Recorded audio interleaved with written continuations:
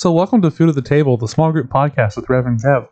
Now this is our Christmas episode! We are recording this on Monday, December the 20th.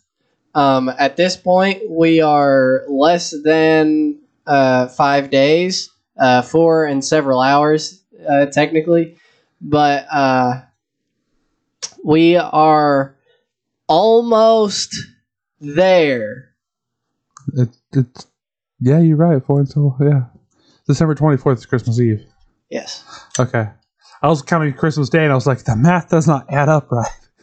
No, it's 4 and several hours. I don't know. It's okay, Wayne. I just work here, guys. But I am so excited for Christmas this year.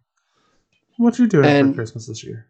Oh, we're just having some little family shindigs, you know? Just getting together, doing our thing. It's going to sound like fun. Tell people what you're doing for Christmas this year. Oh, I am. My wife is flying to her hometown tomorrow. Mm-hmm. Because we currently live 13 hours? Closer to 16 hours away. 16 hours. So I'm flying her up tomorrow, and then, right after our Christmas Eve service, on Christmas Eve, I am getting in my car, and I am driving to Iowa.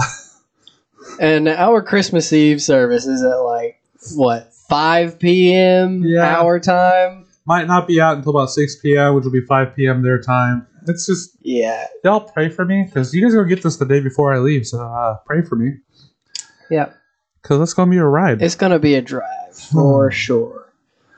Man, I'm so looking forward to it. Mm-hmm. I'm actually really looking forward to go see Kaylee's side of the family, because we always have a blast while we're up there. Yeah. But after that, we're going to come back and celebrate some Christmas with my family. Heck yeah. Yeah, married life. You got to do two families. Woo! All right. So, let's kind of head off to our Christmas episode this time. Yeah. We are kind of looking at the nativity story today. Mm-hmm. We're going to be talking about it a little bit more. You know, last week, our hot take was all about how Christians don't get Christmas right. And so we almost wanted to give you guys the opportunity to be involved in a discussion about the things that are right about the story. We want to show you guys actually what the Bible says about all this. And we're going to even kind of dive into some of these people that are involved in this story. Trying to get that background information, because that's one thing when we look at the nativity story, we're looking at, we do this a lot of times with the Bible study. We're looking at just words on the page. Mm-hmm. So getting to understand that cultural context, all the background stuff, like who was Mary and Joseph, why is it important that we get these there? Even to the point, why are the two gospel nativity stories different? Mm-hmm. And so we're looking at Matthew and Luke today a little bit. Just kind of get to know a little bit more about them, and it's going to be outside of our norm, and it's okay. Yeah. But before we dive in, one thing that we have really big coming up, and we're wanting to start off the new year. We're going to start off the new year right. I was thinking causing trouble, but it's okay. Oh, well, that too. But we're going to start off our year with the Ask a Pastor episode. Mm-hmm. So we're really looking forward to it. But one thing is for certain, we need questions. We got a big influx of it. We're looking through the questions.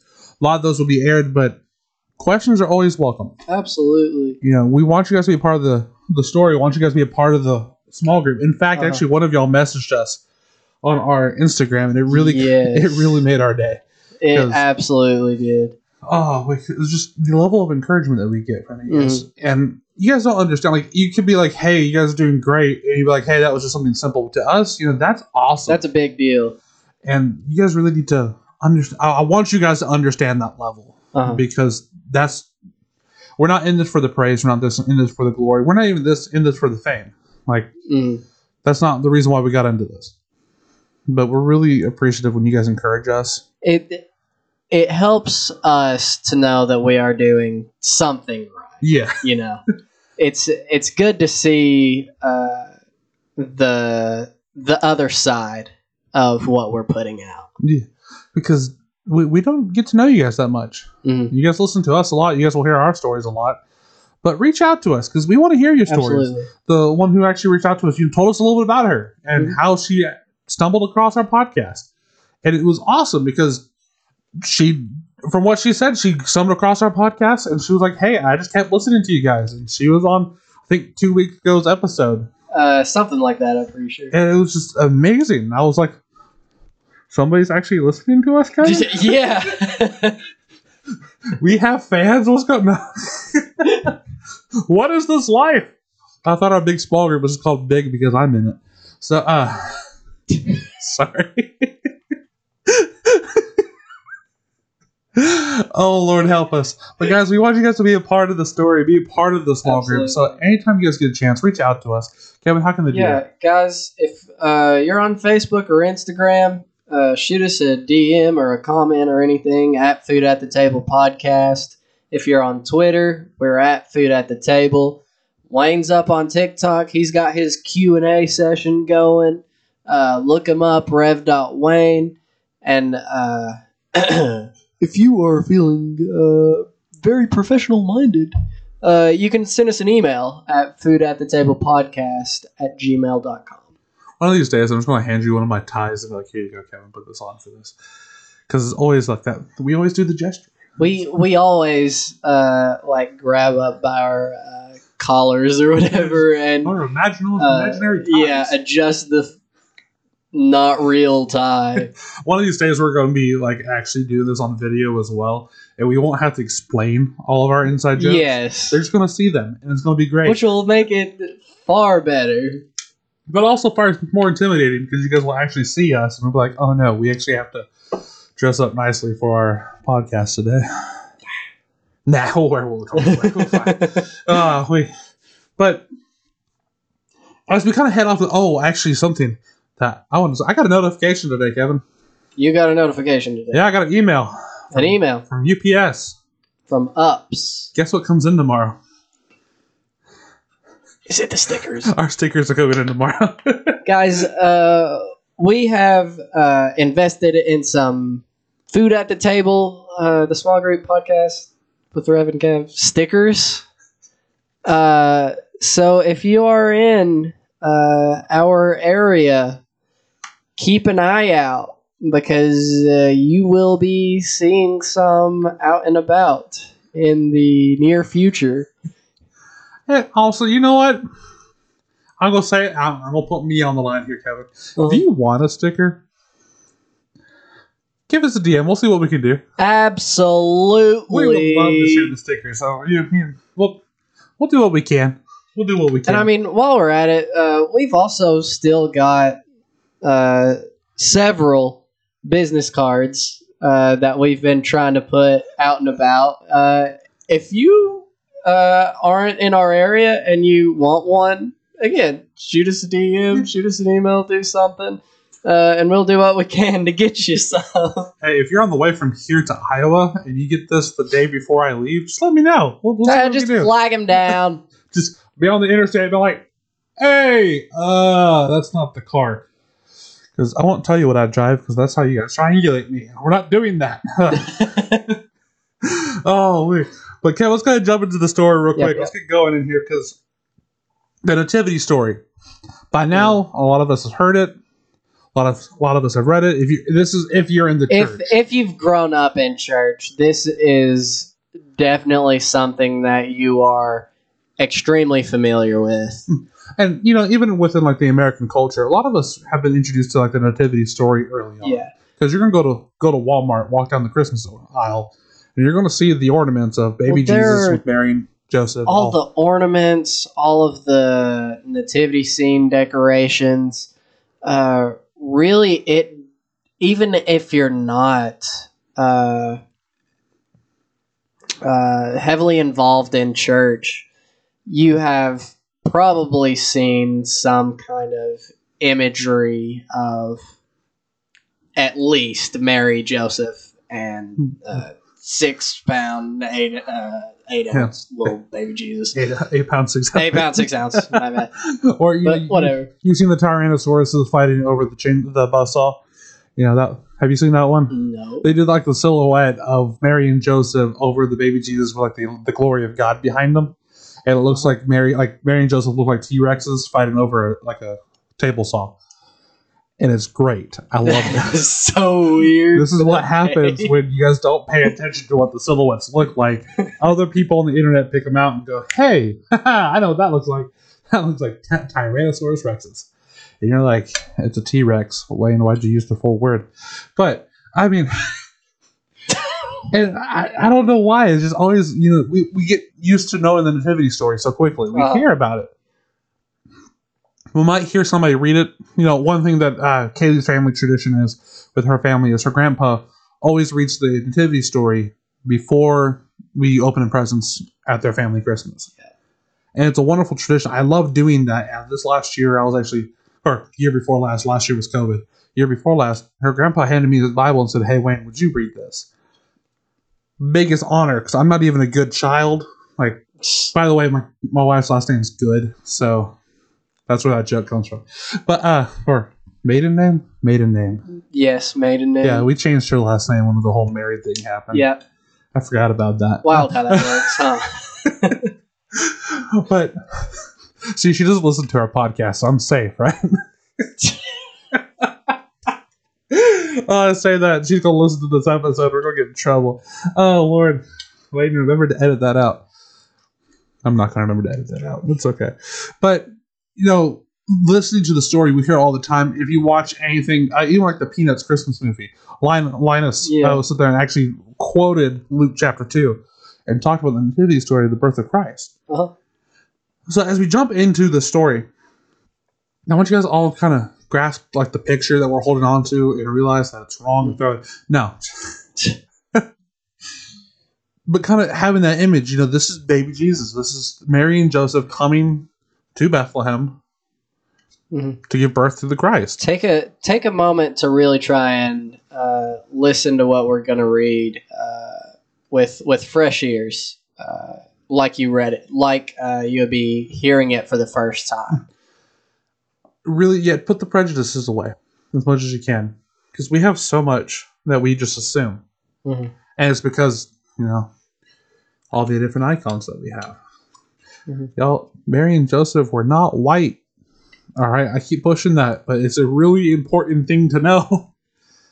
We talked about what we talked about last week for that reason, and we're really wanting to drive home that the story is so much better whenever you just take a step back and look at it fresh.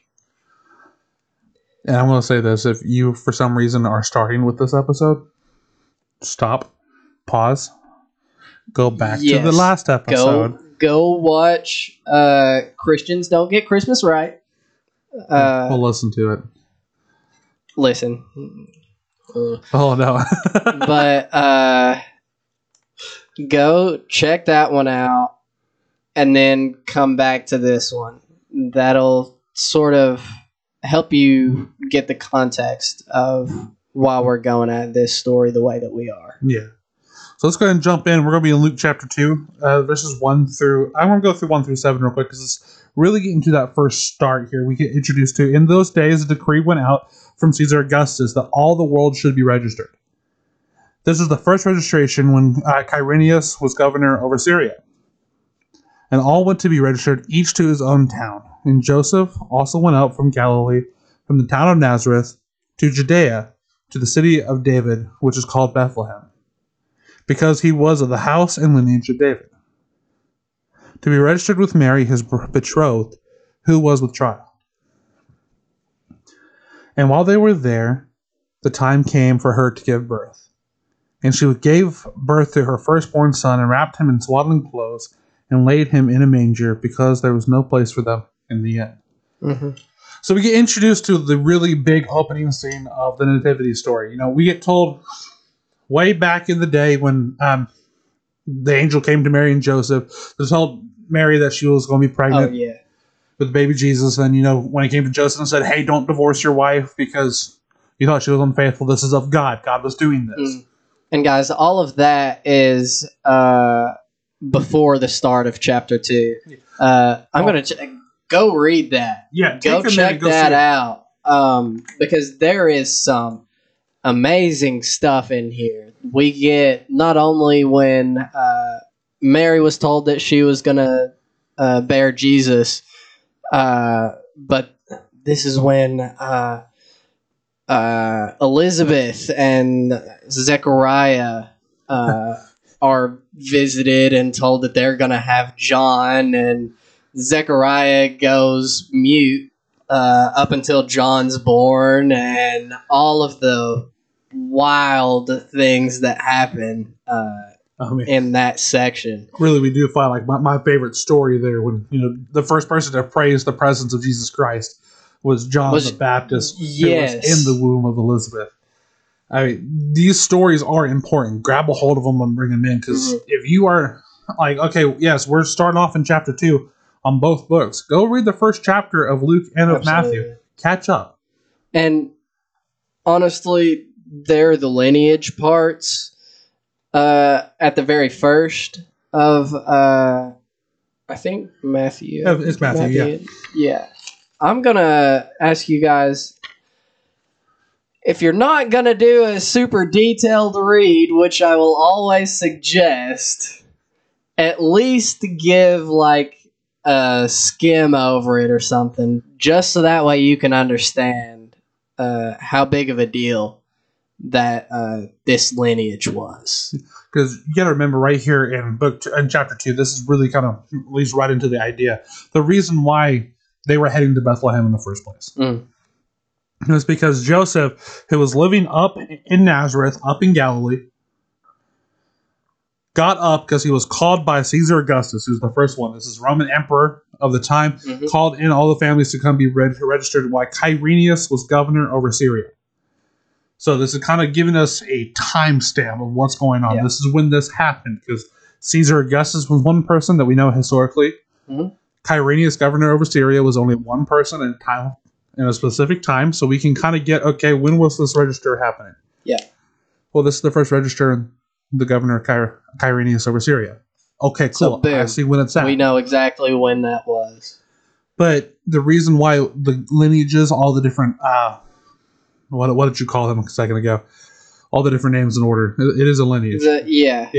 The so-and-so begat so-and-so begat so-and-so. Yeah. And the reason why they're so important is because it's proving this next statement. It's proving that Joseph also went from Galilee, from the town of Nazareth to Judea, to the city of David, which is called Bethlehem, because he was of the house and lineage of David. So it's showing to you that the prophecy from Christ, is being fulfilled, that he would come from the line of David. Because not only was Joseph from the line of David, but so was Mary. So we see a connection here that, hey, they come from the line of David, yet Mary and Joseph were like distant cousins. That's how it happened. Which wouldn't have been super weird. It's not a big issue. Insert favorite state joke here. I mean, it's just... Whatever you do, like these kind of ideologies and lineages back there, we have to remember the cultural differences between the two. I mean, we find it weird. They're members of our family. We grew up with them. Back in this time, these people are nomadic. They lived in tribes. They walked around together. The people in your tribes were related to you in some way, shape, or form. So culturally speaking, it wasn't a bad thing. So always kind of remembering that. Remember, really the whole cousins things became an issue during the medieval age with the kings and queens, yada, yada, yada, because of mutations and things. But we're not going down that road today. But really kind of aiming towards this ideology that the lineages are important when it comes to Joseph and Mary, because we're looking at, hey, where are they from? So knowing they're from the line of David. And not even that. There were many prophecies in the Old Testament claiming that the Messiah would be born from the lineage of David. Even there are promises from God to different people about the Messiah will enter into the world through their bloodline and all that good stuff. Go check that out. We're not going to get super deep into that. We're not going to pull it too far apart here, but to understand like these first two characters that we're encountering here, Joseph and Mary. Not only was it important that they come from the line of David because it fulfills the prophecy, but to really kind of grasp the fact Who is Joseph and Mary in themselves? Oh, yeah. What's so important about them? Really, when you look at Joseph, what was so special about him? There's not really much that Scripture tells us. Like, from what we get, he was just some guy. And honestly, same with Mary. Mary's big deal was that she was favored by God because she was faithful to God. And when you only get like small pieces of information here, that's where we kind of struggle, because these are very common people, and it took Mary, who just had faithfulness, and we look at Joseph. What was so nice about him was the heart that he had. Tradition, whenever your wife or your betrothed were to betray you in such a way to have a kid outside of wedlock. Let's be real. Think about this, what you would think in modern times. Babies get made a certain way. And it's not cool whenever you are promised to someone, or you are married, or any kind of relationship like that, to go and break that. Because what's the primary reaction that we get when that happens? There could be a few different. Yeah. But it is always some sort of break of trust, an absolute destruction of that relationship, just anything and everything. Well, we have a whole industry based on that one action. I mean, the Maury Povich show, Jerry Springer, all these different people. You are not the father. This whole mentality, and the reason why they're so popular is because in those relationships, it is so volatile that they explode. There are tons of extreme emotions. It's an explosion of so much. But when we look at Joseph, because that's the stereotype. If you get cheated on, you get hurt. You normally to sadness or to anger very quickly, and you explode, which is a natural reaction. But when we look at Joseph, when he found out that Mary is going to have a kid, and he didn't realize that at that time that was Well, you got to think about this. Your fiance walks up to you and says, "Hey, I'm having a baby, and the Lord did it." You gonna be like, "What are you talking about?" You gonna get a little sassy with him, ladies. Excuse me, the Lord better did it. Otherwise, I'm gonna find him. I'm gonna beat him with a shoe or more. But there's that kind of mentality. We really see that explosion. But when Joseph found out, his reaction was like, "Okay, well, you're pregnant. I'll divorce you quietly." Because in his time, the punishment for that was not just extreme emotion; it was stoning. It was death. You were sentenced to death, and it wouldn't have been just. We talked about it whenever we talked about the woman caught up in adultery. Yeah. They would have stoned Mary to where she would have been broken into pieces by these huge rocks. And the kid, even, the child in the womb, would have no chance at life. No, it would have been gone forever. And it was this mentality that betrayal of that level was so devastating. Well, as a husband, you had the choice. I could either divorce you quietly, or I could publicly stone you. And very few times do we ever see the husband say, "We can do this quietly." But that was Joseph's first reaction. So why was Joseph so special? It was because of his heart for people, before his heart for Mary. He loved Mary. He showed an exorbitant amount of love that you only find that quality within God. I love you so much that I'm not going to let you be hurt. I'm not going to let you deserve the punishment that you deserve here. I will divorce you quietly. But then the angel of the Lord came upon Joseph and said, "Hey, that's the Lord's kid. That is God, the incarnate, coming to earth." So that's why we really see Mary and Joseph. What's the importance here? Honestly, it's just our heart, her faithfulness, and him exhibiting characteristics of the Lord. And it's amazing because they're common people. They come from the line of David, but they were from Nazareth. They're not kings. They're not queens.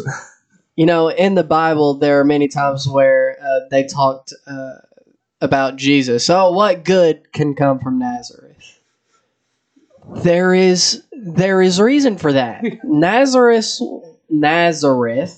was this tiny town out in the middle of nowhere with nothing there. And we have to keep that in mind, that these two people would have resembled what the average person from Nazareth would be like. Yeah. Which, if you've been on TikTok recently, a lot of people do this, like, what did Mary look like in time? So they kind of did the artistic rendering of her. Mm. And you'll see, like, this veil over her face, like, different colors on her. It wasn't this stereotypical girl, brown hair, very pale skin, with the blue and white cloth over her head. No, she would have wore colors of her tribe. She would have had paint painted on her fingers, different jewelry, and things like that represented who she was. She was a common person. We take this idea of common person and we think of very plain Jane. No, it's a common person from Galilee, common person of Nazareth, somebody who comes in that tribe, somebody who comes from the line of David, which is a royal bloodline. But in the sense, she was not a king or a queen or a princess or anything. Nope. None of them were. So we find a very basic people. And so they come to be registered, come down to here to be betrothed, because they're betrothed. And it came to be the time that she was to give birth to her firstborn son. Mm-hmm. In comes the next character of our story. The baby Jesus. Little 8 pound, 6 ounce, little baby Jesus. We can say so much about the baby Jesus. I'm going to tell you this. Every pastor is going to tell you so much about the baby Jesus. Yeah. We'll cut you some slack this time. Only thing I would like to stress here is, remember, this is God the Almighty incarnate in human flesh. Mm. This is the moment where God became not only 100% God, but 100% man, all at the same time. This is the miracle child. And try and wrap your brain around that, by the way. 100 and 100 does not equal 100. We're only 100, where 100% is the only thing possible. Christ was 200%. He was not natural, he was supernatural. Mm-hmm. Always remember that mentality. And, the big thing I really want to show you guys is, why did he come here? What was his ultimate goal? He came born in a trough. Guys, we talked about it last week. Jesus came here for the explicit purpose that he was going to die. That's it. To die. To pay for our sins. He came to earth for you and me. Insert gospel presentation here. Mm-hmm. Because honestly, that's the gospel. That's what it is. Everybody, I always love, what's the gospel? It's the death, burial, and resurrection of Christ. I believe it's the birth, life, death, burial, resurrection of Christ. The ascension and the coming after. Because really the word gospel means the good news. And this is really where we find the good news. It starts with the birth of Christ. Yep. And the promise of him coming back. Mm-hmm. But the center point is at that cross. What he did on that cross for us. So we're not trying to make light of that. Absolutely not.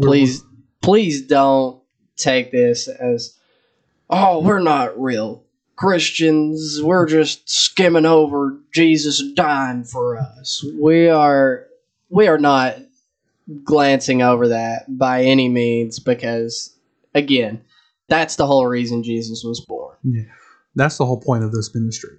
Mm-hmm. But within that, we're not here to preach at you guys. Absolutely.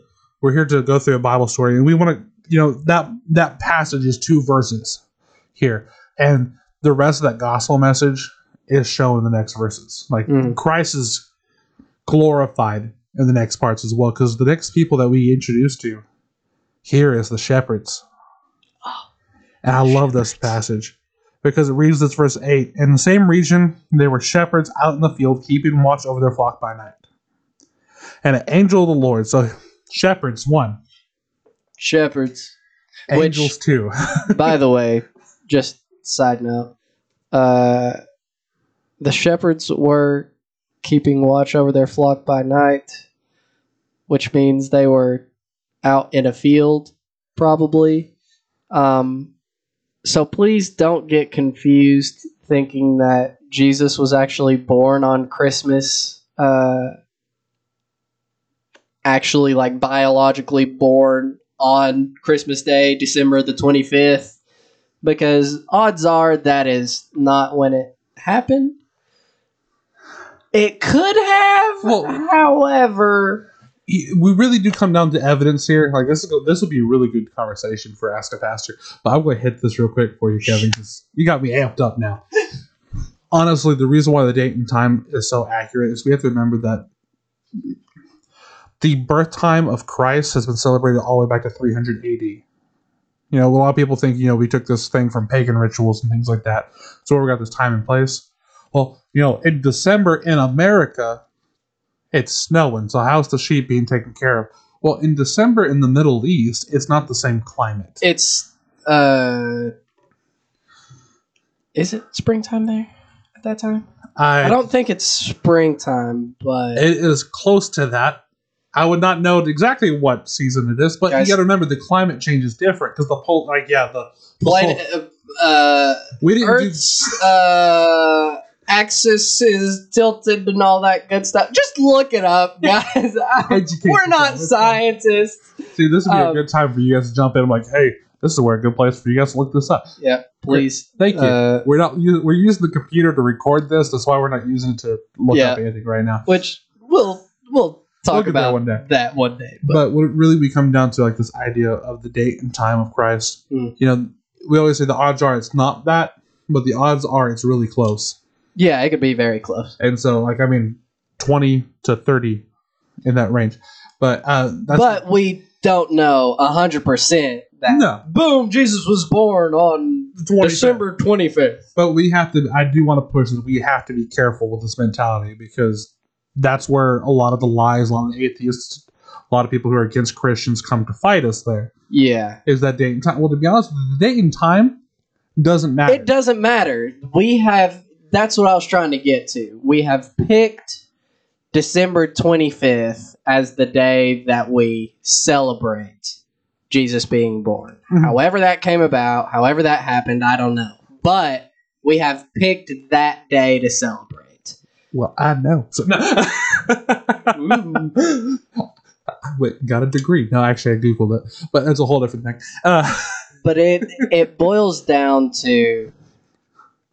It's just like we would celebrate our birthday. Like if it fell during the week, we would celebrate it on the weekend. Well, it's kind of this meant. Yeah. What happens if you're born on a leap year? Exactly. You're gonna celebrate on February 28th. Exactly.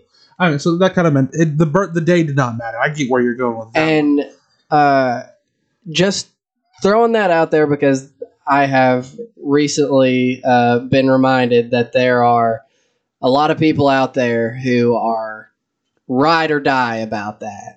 And we kind of talked about some of the things that, you know, like church Karens or the church bullies or all that stuff do whenever it comes to this Christmas season. Guys, okay. So Wayne just went back to his bookshelf and grabbed something, and he's looking it up real quick. Oh, no. I just went to grab my King James Bible because I'm going to be that guy today. So okay. Oh, wait. Once again, guys, this is why we need to get on camera. Oh, Lord, help us. But let's go back to the shepherds. I was getting there. But as we look at the shepherds, one of the things I really like about this is you have to remember, like, what's so important about the shepherds? They, at this moment, they were watching over their flocks by night. Mm-hmm. So whatever time of year it was, they were watching over their flocks. They were doing their job, making sure that the sheep were okay. Well, when you look at like shepherds as people, like go into the cultural context of them, shepherds were seen as unclean through and through. Like there was no way that they were able to be registered as anybody, to the point that even in court, shepherds were seen as unadvised witnesses. They're not ones that you really bring into it. They could not be held accountable. Their words were not admissible into court. which is what I was saying. They were looked at as lesser peoples. Exactly. And it was because of what they did for a living. They handled the animals. They were there to birth the children. They never really claimed themselves because they were constantly in the field. The one thing is about a shepherd, I always love this. Like, if you ever go to John chapter 10, which we will get there, when he describes the sheep gate, when he describes what it was like to put the flock into the little housing area, which they would do is take stones and make a ring. And the shepherd would sleep in what was the gate because there was no door to it. He would be the physical gate. So even when he slept, he was with the animals. He was with the sheep. He was with the flock. And guys, shepherds probably would have been pretty light sleepers, I would imagine. Oh, easily. Because sheep are stupid. Like, there's just not a better way to put it. Sheep are some of the dumbest animals, I feel like. Have you seen the video of where, like, the sheep got stuck in a crevice and the shepherd pulls them out and he just runs right back into it? It makes my day. Because you're right. Absolute stupid animals. They'll get out any time. But the thing is about the gate is the sheep is going to try to get past you, but they're going to realize that you're blocking it. Only the thief comes over the wall, as we see in John chapter 10. Mm. But these people, these would not be the ones that you would go to get to witness anything, because nobody's going to believe them. Absolutely. These are the people who cannot go to the temple to see the priests or go do their sacrifice. They had to get somebody else to go sacrifice for them because they were so unclean. And here we see in this moment, the angel of the Lord appeared to them. These people who were looked at as being worthless. Yeah, literally animals. We always, within the culture today, we hear this, how people are treated like dogs. Like, you've been treating me like a dog.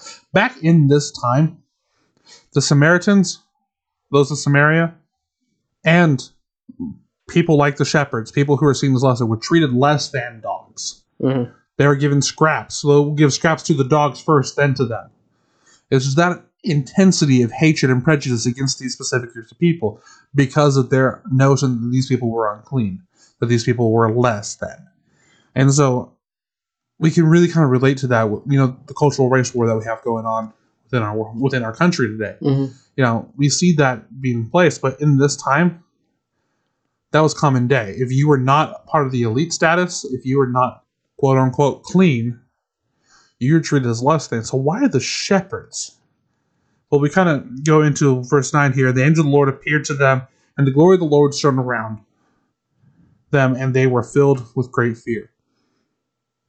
We have this moment where this next character pops into the story to the shepherds. Mm-hmm.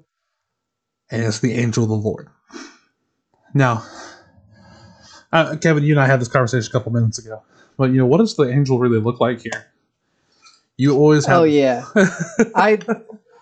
Guys, I'm going to be real. I so badly want it to be one of the seraphim that showed up. Like, the wings, the eyes, the whole 9 yards. Just because I think that would be deserving of the reaction that these shepherds give. Because every time we see that, you get that word. Verse 10. And the angel said to them, "Fear not." Because let's be real, you see, we talked about it last week, so I'm not going to go into the whole big spiel again. But you see one of those things, you're going to freak out. Oh, yeah. Because this wheel in the wheel with eyes covered, wings, covering all the parts. Yeah, scary. But the thing is that we see here in this moment, the Greek word here used is angelos. Or, I'm not very good at pronouncing Greek words, but it's angelos. It's where we get the word angel from. Mm-hmm. It means messenger of the Lord. Shows up in this moment. So we've seen Gabriel be used already to Mary and Joseph. So I'm thinking either the same or equivalent to. Master shows up to these shepherds. Which one? The glory of the Lord was shown about him. So that's going to be intimidating. But yeah, for sure. But this is really what kind of kicks me in the teeth. Is these shepherds are seen low as the low. And God sends one of his messengers to manifest before them, to deliver a message to these shepherds specifically. Very much in a similar way that he went to Mary, I believe. Because it was different from Joseph, because Joseph was asleep, and the angel showed up in his dream. But I think with Mary, it was actually in physical form. Oh, and it was that angel was named as well. It was Gabriel. Yes, it was Gabriel. And this moment that Gabriel shows up to Mary and the one to the shepherds is that same starts off with the same words: "Fear not, because it is sudden, it's bright." Mm-hmm. Now, when we look at this moment, one thing is I want to ask the question: how many shepherds were there? Yeah, and I'm going to ask this question so many times because this is really where we get some of the misconceptions within Scripture. Mm-hmm. Whenever you put up the nativity scene, you always see two little shepherd boys over there in the corner. One, nothing says shepherd boy. Oh yeah, these very easily could have been fully grown men over there in the corner. Because you got to remember, this is at night. This is when predators would have been preying on sheep. This is when thieves would have stepped up. Mm-hmm. Generally, at the night shift, that's when the men would step up. During the day, when a lot of people would be around, a lot of people were able to be active, yes, the boys would tend to the flock. But this is when the men... You had to be ready for the throwdown. Yeah, because this is the fight. So this angel appears to them, and he offers this news to the unclean, in this sense. He says, "Fear not, for behold, I bring you good news of great joy that will be for all people. For unto you is born this day in the city of David a Savior, who is Christ the Lord. And this will be a sign for you. You will find a baby wrapped in swaddling clothes, lying in a manger." And suddenly there was with the angel a multitude of the heavenly hosts praising God and saying, "Glory to God in the highest, and on earth peace among those with whom he is pleased." Now let's be real. How amazing of a sight would that be? Because we don't have just one angel showing up and delivering this message. We have that, and then a whole bunch of others showing up just praising God just in the middle of this field, and these shepherds watching all of this happen.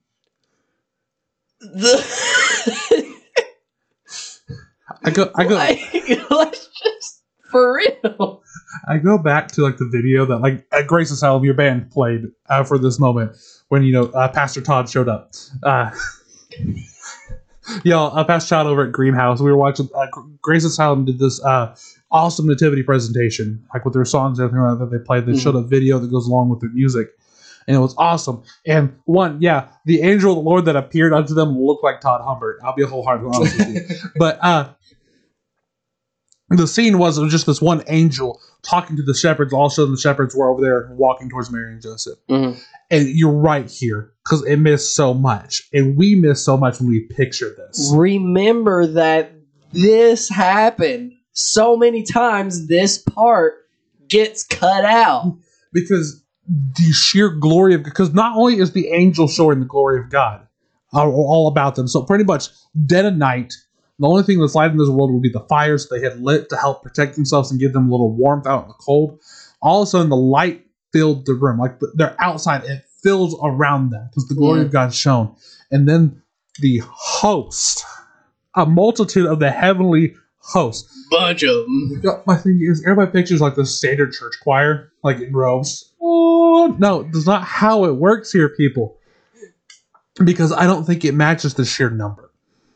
Oh, yeah. Because you think you think of church choir, you think like 30 or 40 people. No. This is a multitude of the heavenly host. This is when hundreds upon hundreds of angels appeared behind this messenger and began to sing praises to God. And let's be real. If this first angel wasn't one of the seraphim, there'd probably be a bunch of them showing up right about now. So, well, see, that's actually where we're coming down to the next kind of angel, because it doesn't call this one. The word in Greek here is not angelos. Mm-hmm. This is the word for host. This is the word for choir. This is the one for the singers. And the depiction of them is not always the prettiest either. Yep. But the thing is that really gets me is the next time we really see the heavenly host really portrayed is in the book of Revelation. Mm-hmm. When John is trying to count the hundreds of thousands upon hundreds of thousands of angels all around him, singing out, glory, glory, glory. This is the moment when the heavenly host, thousands upon thousands of angels, appeared to sing glory in God in the highest and peace on earth, goodwill to men. Mm-hmm. Like, just take that in for a minute. We've got all these shepherds just chilling out, and then boom, there's this one, and then kaboom, there's tons. be the shepherds in this moment. Be so stunned. Because like my favorite part of the story really comes up here in a minute. Oh yeah. Can I read this to you? Because this it says this: when the angels went away from them into heaven, the shepherds said to one another, "Time out." They just saw thousands upon thousands of the heavenly host appear. Saw this angel of the Lord and glory shone around them, and they're like, "Dude, that was dope." But looked at each other and said, "Hey, let's go to Bethlehem and see the thing that has happened." All right, we should probably go check that out. The one that the Lord made known to us. Let's go check it out. We're gonna walk over there. No, see, the thing is, these shepherds are miles outside of Bethlehem. Mm-hmm. They're tending to the sheep at night out there, a good distance away from Bethlehem. Mm-hmm. And so they just pack the crap up, say, "Peace out, sheep." All right, time to go. They go. We don't know about under shepherds. We don't know about other shepherds in the area. We don't know anything. Maybe they took the sheep with them. They probably didn't. Honestly, but they could have. It's possible. But all we know is they get their stuff and they get a move on. They start booking it. Verse 16 says, "And they went with haste and found Mary and Joseph and the baby lying in a manger." These guys picked up their sandals and ran. I always love that. Just you better grab your flip flops. We're going. I mean, but guys, we say that jokingly, but for real, they got to step. The urgency was built. So, see, honestly, I'm going to kind of step on my soapbox here for a second as I kick my microphone. This is something that really gets me a lot with the church. Because here's shepherds, those who are seen unclean, those who are not welcome to come into the house of worship. And when they were told about the baby Jesus, they ran with haste. They did not hesitate. The angel of the Lord disappeared. They said, "Hey, we got to go." It was that quick of a transaction. And they went with haste. I mean, they booked it. They didn't stop and look at, wow, we just saw all those angels. No, they're like, we just saw this amazing thing. Whoa, that's cool. Wow. Hey, maybe we should go see what they were talking about. No, they're like, "Hey, we gotta go. We gotta go see what the Lord's been known to us." And they got booked in it. However, and I'm gonna do this today. I'm sorry, I'm just gonna do this today. We can't get church members to come to church on Christmas. Mm-hmm.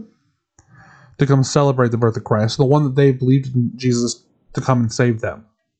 They've accepted the gospel into their lives, but yet they won't get them to the church. I guess they really need to start reevaluating their relationship with Christ, because God showed up in their life more miraculously than the angels showed up in shepherds, because Jesus had appeared to those who have accepted Jesus Christ. The Holy Spirit has entered within them. Mm-hmm. Yet an angel motivated these shepherds to go quicker than they do. And see, the thing is, when they saw it, in verse 17, they made known the saying that had been told them concerning this child, and all who heard it wondered at what the shepherds told them. But Mary treasured up all these things, pondered them in her heart, and the shepherds returned, glorifying and praising God for all they had heard and seen as they had been told to them. And at the end of 8 days, circumcision, he was called Jesus, and the name was given by the angel before he was conceived in the womb. See, here's the part of the story that really kind of kicks me. These shepherds not only went to Mary and Joseph to give a message about the Lord our Savior, but they were not these shepherds who were unclean. Mm-hmm. The ones who were not able to go to the temple to worship were the ones used to give a message to the mother of Christ. Not only that, they were the first people to start telling other people about Jesus. This is the first missionary being established in Scripture. This is the first person, evangelist, going and telling people about Jesus. Yeah. And they were seen as unclean. This is why the shepherd was so important, because the book of Luke really kind of aims towards the humanity of Christ, how he came for the lesser. And this is the moment when we really see the lesser pulled out. And then, because guys, in Luke, with what we just read, yes, it was a miraculous event, but those were all ordinary people. mm-hmm. Those were all just anybody's you would see out on the street. But whenever we look in Matthew gives some different details about the story. Well, one thing about Luke and Matthew is we have to remember who they are in this. Luke was a doctor. Luke was fascinated with the humanity of Christ. Matthew, scribe. Matthew was overjoyed with the deity of God. Luke looked at God as human, God as man. Then you have Matthew who looks at God as king. The one who came for the common people. Mm-hmm. The one who came to be the King of Kings and Lord of Lords. And we really do pick up in Matthew over here, chapter 2. Yeah. So when we go to chapter 2, verse 1 says, "Now after Jesus was born in Bethlehem of Judea in the days of Herod the king, behold, wise men from the east came to Jerusalem, saying, 'Where is he who has been born King of the Jews? For we saw his star when it rose and have come to worship him.' When Herod the king heard this, he was troubled, and all of Jerusalem with him. And assembling all of the chief priests and scribes of the people, he inquired of them where the Christ was to be born. They told him, 'In Bethlehem of Judea. For so it is written by the prophet, And you, O Bethlehem, in the land of Judea, are by no means least among the rulers of Judah. For from you shall come a ruler who will shepherd my people Israel.' Then Herod summoned the wise men secretly and ascertained from them what time the star had appeared." We'll pause there and keep going in a minute. So right in all this, we get our first little taste of King Herod. Mm-hmm. And we can kind of see the beginnings of some shenanigans going on. Because Herod was this king over this area. And remember, the Messiah was thought of being this political and military leader that was going to come in and annihilate anybody who was going to oppress the Jews. Mm-hmm. Well, one thing too we have to make clear, because I know like in Luke too, we already established like two other rulers here. Yes. So why is King Herod like so? You have Caesar Augustus, who was over the Roman Empire. You have the governor Quirinius, who was over this region. King Herod was a Jewish king. Yes. So we have to keep that in our mind. But yeah, go ahead. Sorry. It can get a little confusing talking about all the different names and political structures and yada yada yada. But that's really where like all of them kind of connect. That's why all the names were there. Why is Herod worried? Because he's king of Jerusalem at this time. The Messiah was a direct threat to his reign, and he summons up these wise men from the east, and we will who have been coming this way because they saw the star. We talked about this a little bit last week. Well, so go ahead. Sorry, I want to talk about the story here in a second. Go ahead. We're gonna keep going here in verse 8. "And he sent them to Bethlehem," he being King Herod, saying, "Go and search diligently for the child, and when you have found him, bring me word that I too may come and worship him." After listening to the king, they went on their way. And behold, the star that they had seen when it rose went before them until it came to rest over the place where the child was. One thing that we really need to hit here, and it's because this is where like the big thing of the nativity that bothers me the most was the star. Yes. Because everybody thinks the shepherd followed the star. No, the shepherds went in the town of Bethlehem looking for a babe wrapped in swaddling The clothes. shepherds lying knew in the manger. exactly where to go. Yeah, because they were right outside, and the angel said, "Hey, go over there." These wise men are coming from miles away. The star did not happen. It did not appear until the birth of Christ. Yep. It was meant to be a marker specifically for the wise men. Remember, we talked very briefly about how the wise men weren't there when he was born because the star showed up when he was born and they had to follow it. Yeah, exactly. So getting that timeline is important because, yeah, as we said last episode, you need to put the wise men on the other side of the house. Yep. Because they still walking. Yep. They get into stepping. Where was I? Verse 8, verse 9. Yeah, verse 8. To make come and worship him with King Herod. All right, verse 9. After listening to the king, they went on their way, and behold, the star that they had seen when it rose went before them until it came to rest over the place where the child was. And when they saw the star, they rejoiced exceedingly with great joy. That's a lot of joy. Just throwing that out there. Rejoicing with great joy. That's a lot. 11. And going into the house, they saw the child with Mary his mother, and they fell down and worshipped him. We just really brushed over the reason why they were joyful. I'm sorry. Jesus, what they saw Jesus, they saw the star. They knew he was there. Well, see, the reason why the star was like they rejoiced with great joy when they saw the star was because when it was going before them, they obviously said, "Oh, this is a miracle from God," because the star, for some reason, is in the same place. Wait a second, stars move. Mm-hmm. Oh no, it went before you. You can follow that. It's true. That doesn't work. That doesn't compute.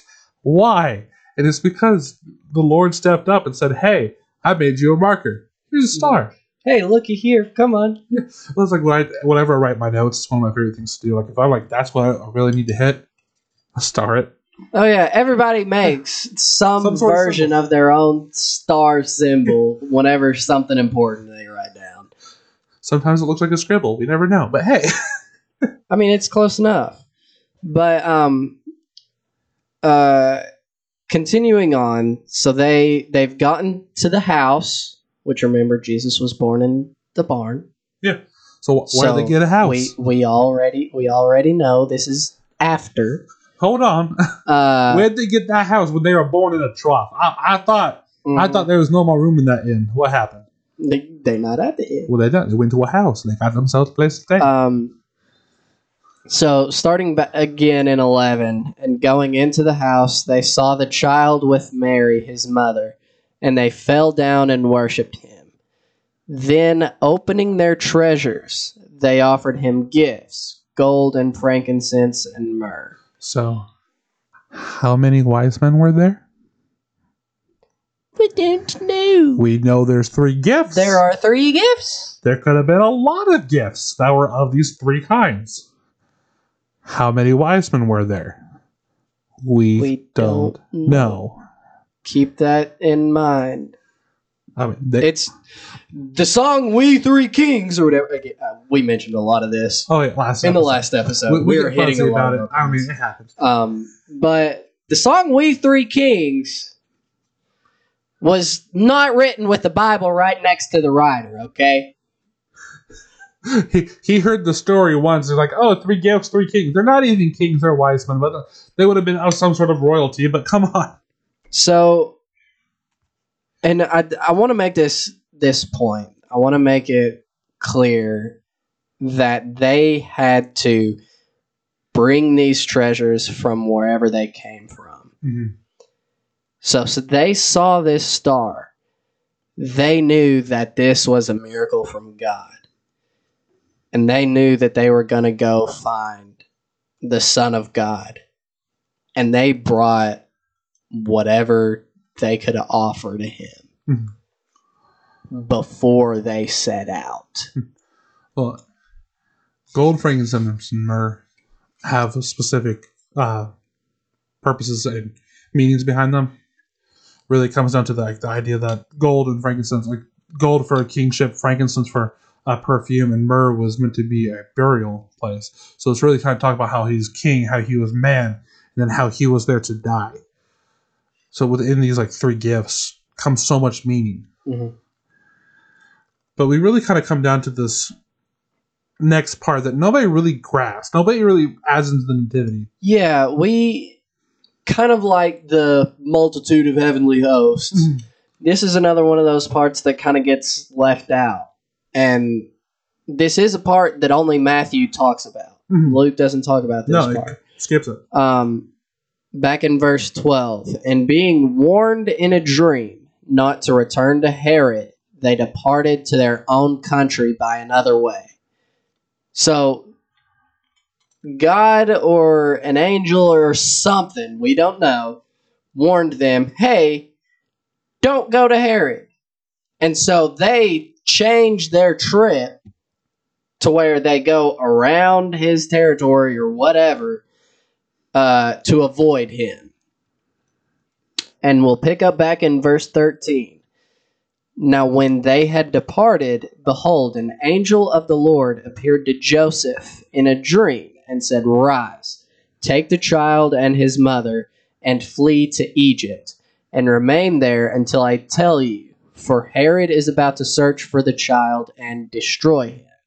And he rose and took the child and his mother by night, and departed to Egypt, and remained there until the death of Herod. This was to fulfill what the Lord had spoken by the prophet, Out of Egypt I called my son. Then Herod, when he saw that he had been tricked by the wise men, became furious, and he sent and killed all the male children in Bethlehem and in all that region who were 2 years old or under, according to the time that he had ascertained from the wise men. Then was fulfilled what was spoken by the prophet Jeremiah.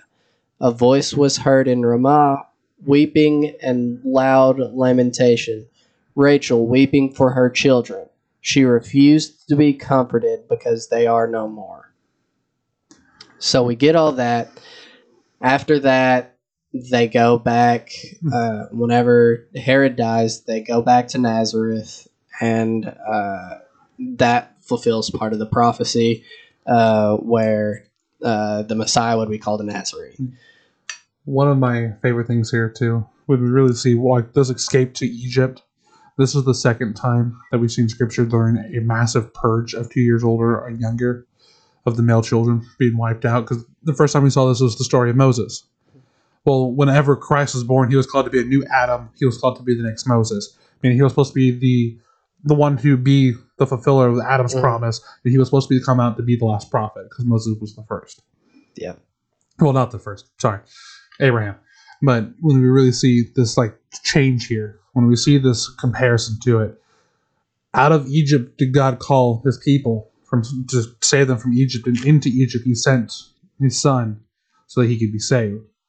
And we see a lot of parallelisms here from the Old Testament to the New Testament, because we have to realize, for the authors at this time and for God the Almighty, he was trying to show to the Jewish people and to the Gentiles, so he was here for both of them. Here's how the Jewish history connected with the gospel. Guys, all of the Old Testament points to Jesus. Every last ounce of it. That is, I know a lot of people, a lot of Christians, don't put a ton of value in studying the Old Testament, but get in there because all of it points directly to who Jesus is. Well, it was so important to Jesus that Jesus referred to it so many times. Absolutely. Like my favorite phrase, I'm trying to remember what chapter in the book of John we saw it. But as a serpent had to be lifted up onto a pole in Egypt for those to be saved, in the wilderness for those to be saved by Moses, so must the Son of Man be raised up. It was this mentality that was leading to the direct parallel of the crucifixion. for the healing of the people of God. Mm-hmm.